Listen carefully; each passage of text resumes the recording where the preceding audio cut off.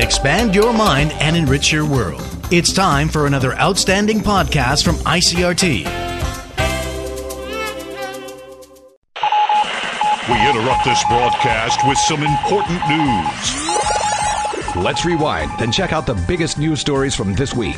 It's time for Taiwan This Week. Good evening and welcome to Taiwan This Week, a roundup of the top news stories from around the island over the past 7 days. I'm Keith Manconi of ICRT News. Joining me in studio today is Gavin Phipps, also of ICRT News. Gavin. Good evening. And also in studio today we have Jane Rickards, economist correspondent for Taiwan. Jane. Good evening, Keith.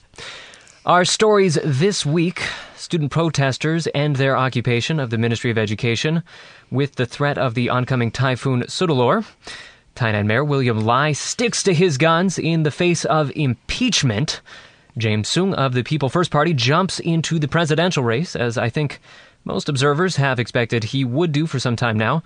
But first, what about that typhoon? Well, at the time of taping, which I should say is a bit earlier than the broadcast, so you're certainly going to want to stay tuned to ICRT or head to our website for the most up-to-date typhoon report. But at the time of taping, land and sea warnings are in effect for Taiwan. Now, Gavin, I think earlier this week we were calling this a super typhoon, but we've dropped that prefix. Yeah. It's still being billed as the strongest typhoon anywhere on the planet so far this year, but it looks like it's lost a little bit of the punch. It has, yes, Keith. It's lost a lot of its punch. It has sustained wind speeds of 173 kilometres an hour now, with gusts of up to 209 kilometres an hour. That, of course, is at the time of recording this show. However, it was, of course, the largest storm on Earth, which I thought was a very funny way for the international media to say. I guess you have to say something about a storm to make people buy newspapers. And calling it the greatest storm and the biggest storm on Earth, I guess, sold a lot of newspapers. Yeah, got a lot of eyeballs. But is it expected to wreak havoc this weekend, or what's expected so far? It's a storm. Nobody really knows, do they? I mean, we're recording this, of course, Friday in sort of afternoonish early. And, of course, the storm is expected to make landfall on Saturday morning sometime in the Hualien Taidong area, so nobody will really know what happens until Saturday afternoon, probably. But the price of vegetables has gone up. Already? Already, yes. The prices of cabbage have gone up threefold. Hitting us where it hurts. Absolutely. But it's a fast-moving storm, so it's only going to be over the island for a day? No, several hours. Several hours, yeah. Currently, again, at the time of recording, it's moving at 22 kilometres an hour. All right. From east to west. It's going to land, like I said, somewhere in between Hualien and Taidong. And they've got it exiting, depending which map you look at and how accurate the map is by the map makers. It's going to exit somewhere in the Taichung area on Saturday. All right. And, Jane, I think we heard this week a little bit of news about some new disaster preparedness resources. Yes, according to the government's funded Central News Agency, the government's planning to hold disaster prevention exercises to improve public readiness in September, late September. That's from 21st to the 23rd. So they're going to do earthquake drills for earthquakes and also how to respond to a tsunami. And convenience stores are actually cooperating. They're working on practicing distributing post-disaster resources and relief materials. And the Ministry of Interior has actually already set up an electronic disaster prevention system on its website, which was launched August the 1st, and it's www.cumdrill.com.tw. So, yes, Taiwan, say a decade ago or so, Taiwan was often criticised for its responses, and actually Typhoon Morakot, for example, is very tragic and so many people died, like at least 450 people died. But I think that from this report it looks like the government's working on things. And So maybe a sign of stepped-up responses. Yes. All right, well, this typhoon is not just jacking up the price for our vegetables. It's also spelled the end for the occupation of the Ministry of Education. Students, of course, had been camped out in the building's courtyard since last Friday in protest over the controversial changes to the high school history curriculum. But yesterday, they packed up their things and left the compound. Sounds like safety concerns were the main reason behind this decision, but the students had also received calls to withdraw from a number of prominent pan-green political figures. And it was an eventful week for them. There was meetings that ended in tears. There was a visit from the head of the Bamboo Union leader, Chang En-le. So, it is quite an eventful week for any high school student. I never had a week like that in high school, I'm sure. But now it's kind of had an anticlimactic end, and I guess the big question is, has this week actually advanced their cause? Gavin, there has been a bit of a government response. Can you tell us about that? Well, the government response, of course, came in the form of a request. So whether anything's changed or not is up to anybody's brain to work out. But the government did, or the lawmakers rather, did request that the Ministry of Education begin a review of the disputed curriculum guidelines, which are based on the Senior High School Education Act. Lawmakers also asked the Ministry of Education to allow schools around the island to freely select textbooks, these being history textbooks, for the next academic year. So basically, these are simply requests. But I think the Ministry of Education's actually agreed to the request from the legislature. Right, because it's quite ironic, because the Ministry of Education did say several months ago, when all this borough about the textbooks kicked off, that they were going to allow schools around the island to freely select their textbooks. But what I did find ironic about this is the Ministry of Education likened this history textbook borough to the US use of biology textbooks. Right. It is the case in the U.S. that in some counties they present different interpretations of evolution, and so he was kind of comparing it to that situation. I'm not sure that was a good thing or a bad thing. I could make a very good guess at my opinion on that, but I shan't. We'll leave it to our listeners to interpret. But interestingly, it sounds like the students will actually may be able to participate in these review meetings and even potentially have voting rights, from my understanding. The first meetings are scheduled to be held in late August. So we're going to have to look forward to seeing what comes out of that.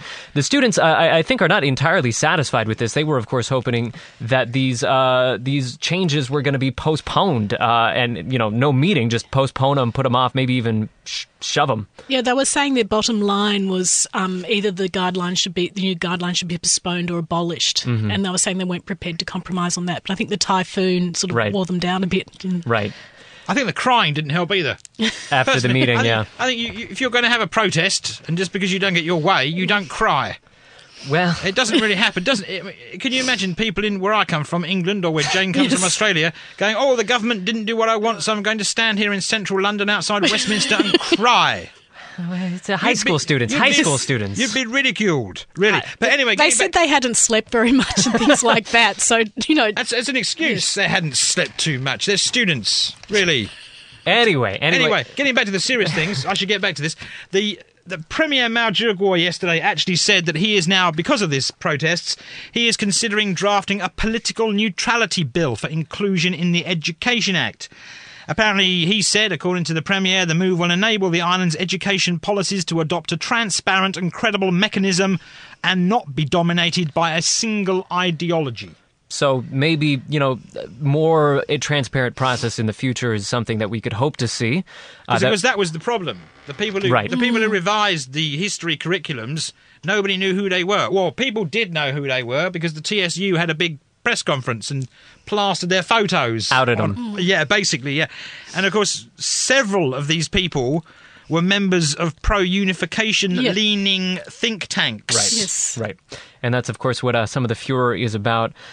So, Jane, we've been yakking on about this whole controversy on the show for a while now. What's the big thing that you take away from all this? Well, what's really striking to me is actually that I think there's not only sort of a cultural shift and that young people are moving towards having more of a Taiwanese identity as opposed to a Chinese identity, along with the rest of the island.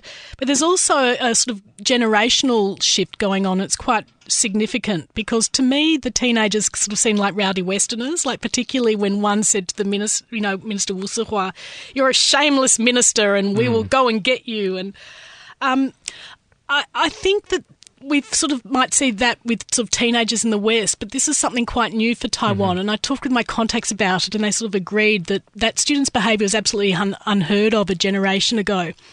And I've sort of got the impression that the older generation, particularly the Kuomintang and government officials, they just don't know how to handle it. Like sort of teenagers like that are sort of almost like aliens, So, for example, I interviewed a prominent Kuomintang politician, Jason Hu, and he sort of said he thought the younger generation was so rude and he just didn't know how to respond. And I think that's sort of interesting. And also the student who committed suicide, one of my contacts told me he'd been reading Immanuel Kant. Like they're more likely to be reading George Orwell or Western philosophers rather than Chinese philosophers, and they're globalised. It's very interesting. There's a big generational sort of shift. And maybe that goes some way to explaining how, there's been so many talks between the government and these students and just nothing came out of them. It was time and time again, the students just said, well, they're just saying the same thing over again. Yes. And they were just totally unproductive talks. Yes. Of course, there was the famous eye rolling. Yes. Well, Wu Sihua said he was tired, but nobody really knows what was going on with that. Like the students were tired. That's why they went home.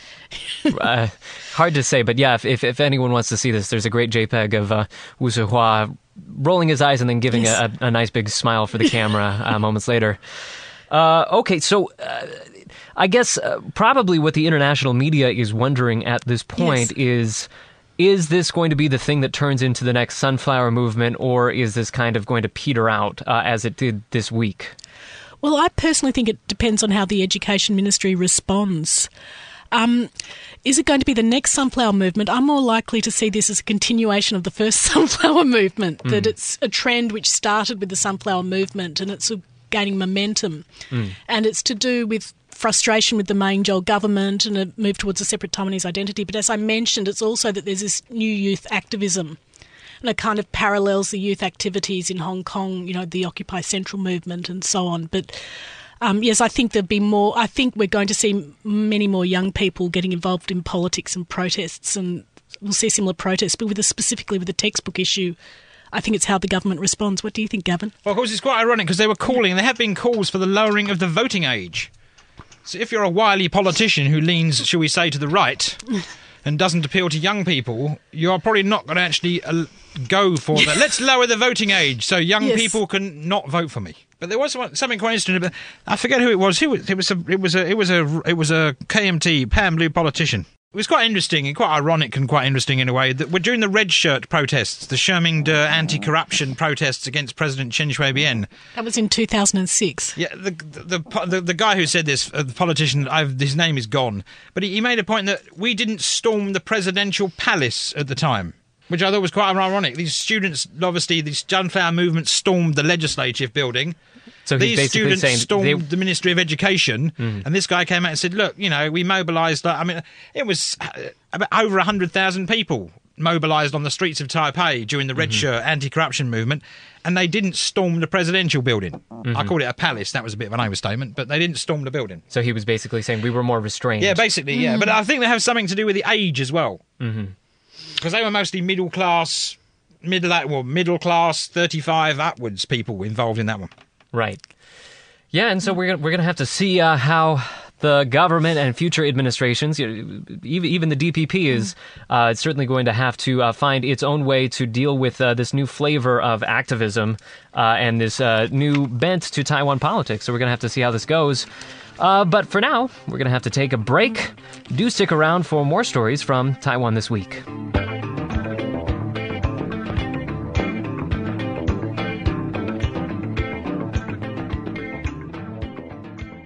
And we're back to Taiwan This Week, ICRT's weekly roundup of news from around the island. I'm Keith Menconi, joined by Gavin Phipps and Jane Rickards. And this half is going to be all about politics. In a moment, we'll be taking a closer look at the impeachment of Tainan Mayor William Lai. But first, we really wanted to take another week off the presidential race, but somebody had to go and declare his candidacy. James Soong yesterday formally announced he's jumping into next January's race. This will be the 73-year-old's fourth time participating in a presidential election. For those not up on the Soong bio, he managed to get second place in the 2000 election against Chen Shui-bian and the KMT's Lian Chen. Then in 2004, he ran as vice president at the bottom of the KMT ticket. And most recently, in 2012, he made another bid, this time as a presidential candidate for his own People's First Party. But in this case, only taking a tiny fraction of the vote. So, Jane, sounds like based on what you were telling me before we turned on these mics, people kind of knew this was coming for a while. Yes, actually, my contacts in the KMT actually told me around 5 weeks ago that Soong would definitely run, and they said that they thought it was all about drumming up buzz for his People First Party legislators rather than there's an actual chance that Soong might win. So, and another contact of mine who's a military analyst had on his Facebook page, Soong announced his candidacy, surprise, surprise. Right. So, people knew this was coming. Right, but now the big day has come, and yesterday he was making his initial campaign speech. What stood out to you, Jane? Well, what I found most interesting was in the late 1990s, when I was pitching a story to a foreign media about the presidential race, I sort of said Soong was Beijing's favourite candidate, and on the sort of unification independence spectrum, Soong was, say, on the right. The KMT was in the middle, the DPP was on the left. And what's interesting now that when they're running Hung Shou-ju, it's reversed, and Soong has sort of firmly positioned himself in the centre. And I think that was evidenced in his speech when he talked about the need to review the curriculum guidelines. And he was sort of challenging to me that came across that he was sort of challenging the existing guidelines, and they need to be more in line with public opinion. Right. Which means he's challenging the sort of China-centric element of the guidelines. Right. It's quite ironic because it's raised the ire of the KMT, of course. Yes, well... quite badly, in fact. In fact, so badly that the KMT's candidate basically came out Thursday, hours after Soong had announced his running, and basically lambasted him. Yeah. Yes, and what I thought was interesting was that she said that Soong had abandoned the spirit of Jiang Jingguo or something like that, and I think that is not very politically savvy at all because, I think most of the island remembers him as a dictator. Yeah, the quote was, although Soong has made contributions to Taiwan, his words and deeds over the last decade have gone against the spirit of late President Jiang Jingguo and are drifting farther and farther away from the ideology of the Pan-Blue camp. There you go, that's Hung Shou-ju. Yes, and so in doing so, Hung Shou-ju is, again, with those comments too, she's putting the KMT firmly on the right because she's identifying the KMT with the sort of forebears who came from mainland China rather than, say, the nativist elements of the KMT. Also, Soong, a great line about he wants to form a grand coalition government. Kind of trying to position himself as the bipartisan choice, was my impression, yeah. And of course, going back to what we're talking about, the student sort of protests recently, he's obviously trying, however desperately or not desperately, to attract the younger voters. Right. He knows he's not going to attract younger voters if he goes out and says Beijing rocks, Beijing #1. Right. He's trying to stay in tune with the electorate more than others have, right. Yeah. Right, but I think we could understand why the KMT might not necessarily be thrilled that he's jumping into the race. I think a lot of observers would say that he single-handedly cost them the 2000 election.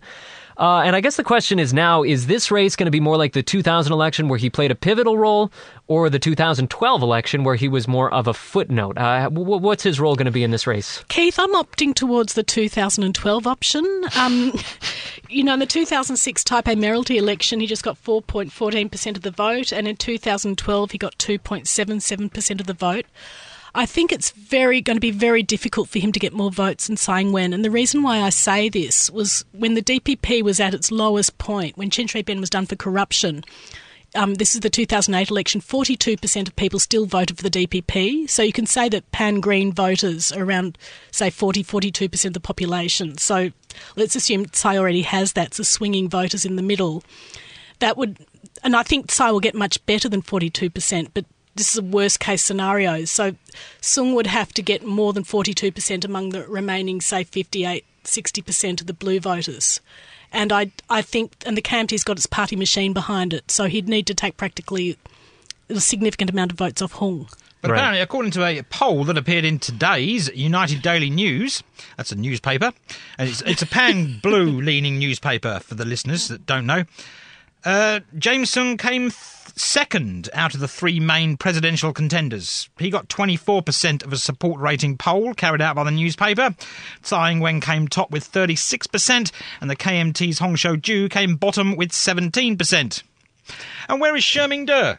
Yeah, that's quite interesting, actually. He never mentioned, so... Is he running? Is his app okay? I think he's just... my understanding is he's just announced his intentions. I don't think he's actually registered with the government. Oh, right. So how long has he got to register? I believe it's late November, around the 23rd. Right. So that's the day that we're going to be looking to when we'll really have a lock on what the shape of this election is going to be. But moving away from national politics and going down to the local, and we've already discussed before the standoff in Tainan between Mayor William Lai and KMT city councillors. Lai is, of course, refusing to enter the Tainan City Council chamber until a vote-buying case against Council Speaker Li Chuan-Chao is settled. Well, This week, the island's top disciplinary body stepped into the dispute in a big way. On Tuesday, the Control Yuan impeached Lai for, quote, gross negligence for refusing to attend question and answer sessions at the council. Lai so far hasn't given any ground, though, and he's responded by accusing the Control Yuan of overstepping its authority by getting involved in a local government dispute.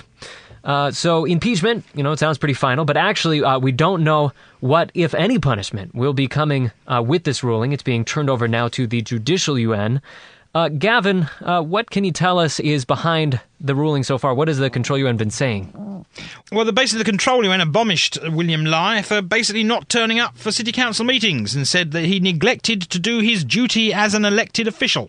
And so where does this case stem from originally? It stems originally from, of course, Council Speaker Lee Chuan-jiao actually pushing for the Control Yuan to impeach the mayor. And, of course, Lee is the council speaker at the centre of the borough, because Lee has been basically indicted for vote buying, and William Lai has gone, hang on a minute, I'm not going to muddy Tainan politics by stepping foot in a chamber with an indicted individual who's been accused of vote buying until the investigation has been completely wrapped up and he's either been cleared or thrown in the big house.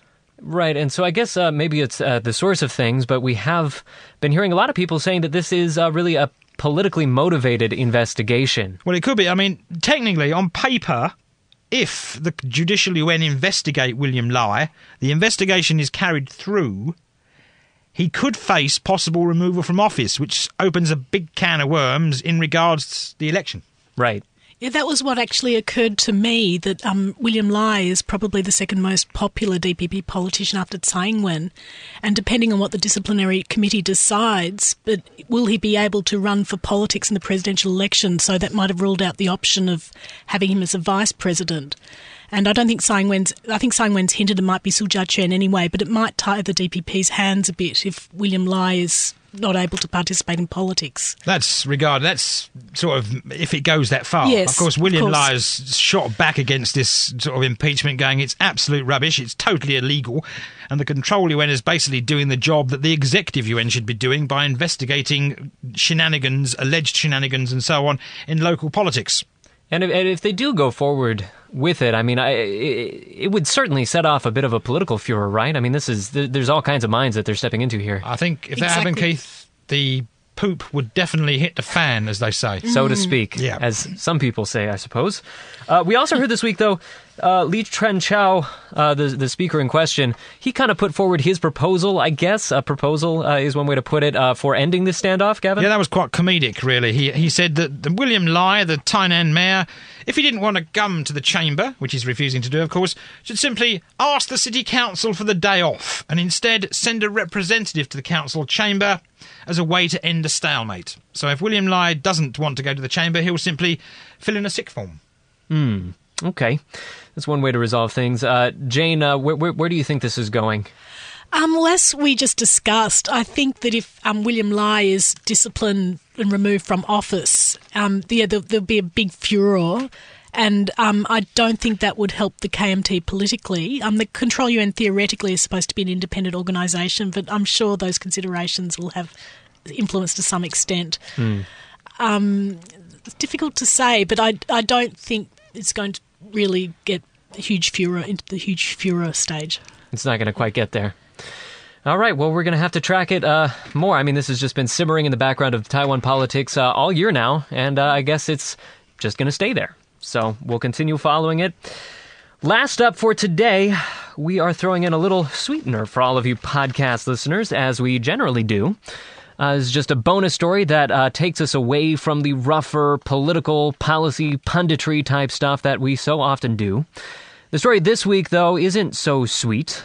With Father's Day in Taiwan coming up tomorrow, we've got a couple of surveys that take a close look at fathering in Taiwan. And, Gavin, it's looking kind of bad for the babas. Apparently, according to the Child Welfare League Foundation, fathers in Taiwan display 3 alarming features. Those features being not talking much, coming home late, and often disappearing. Of course, not talking much is not a problem. Coming home late, maybe you got to work, and often disappearing, maybe you went to the pub. Of course, it doesn't work that way, does it, really? But never mind. Let's look at this survey. And the foundation basically held a survey on exchanges between children and their fathers in the run-up to, of course, Saturday, August the 8th, Father's Day in Taiwan. And the survey found that 54% of children don't talk to their fathers for more than 30 minutes a day, with 6.4% of those exchanging less than one sentence with their fathers on a daily basis. That sounds familiar to me. Maybe I can relate to that. Well, I actually got a chance to talk to them. They're talking about, I believe the age range was 5 to 8. So it's not teenagers that we're talking about. These would all be totally normal numbers for teenagers, I would think. Okay, so maybe not being as participatory in their children's lives as we might hope. No. And another survey, of course it's Father's Day, so there was a myriad of surveys this week about fathers. This poll actually said that 52.7% of respondents felt that they could do better. That's in relationships with their fathers, while 70% of white-collar workers felt that they have not achieved the level of career success that their fathers expected of them. That's quite a lot of people that feel like they let down their dad. Well, it is. It's a bit silly, really, isn't it? I mean, if their fathers should surely say, no, this is not my life, it's their life. But that's just the way I look at it. I mean, really. Do these numbers surprise you, Jane, at all? Not at all, but one interesting thing I will point out is that the labour force participation rate in Taiwan is a lot higher than its neighbours such as South Korea and Japan, and in fact one of the main planks of Abenomics is actually getting women into the workforce. So Taiwan's actually doing really well in that respect, but we still don't see the phenomenon of house husbands that we see in the West. That's just not taking off here for some reason.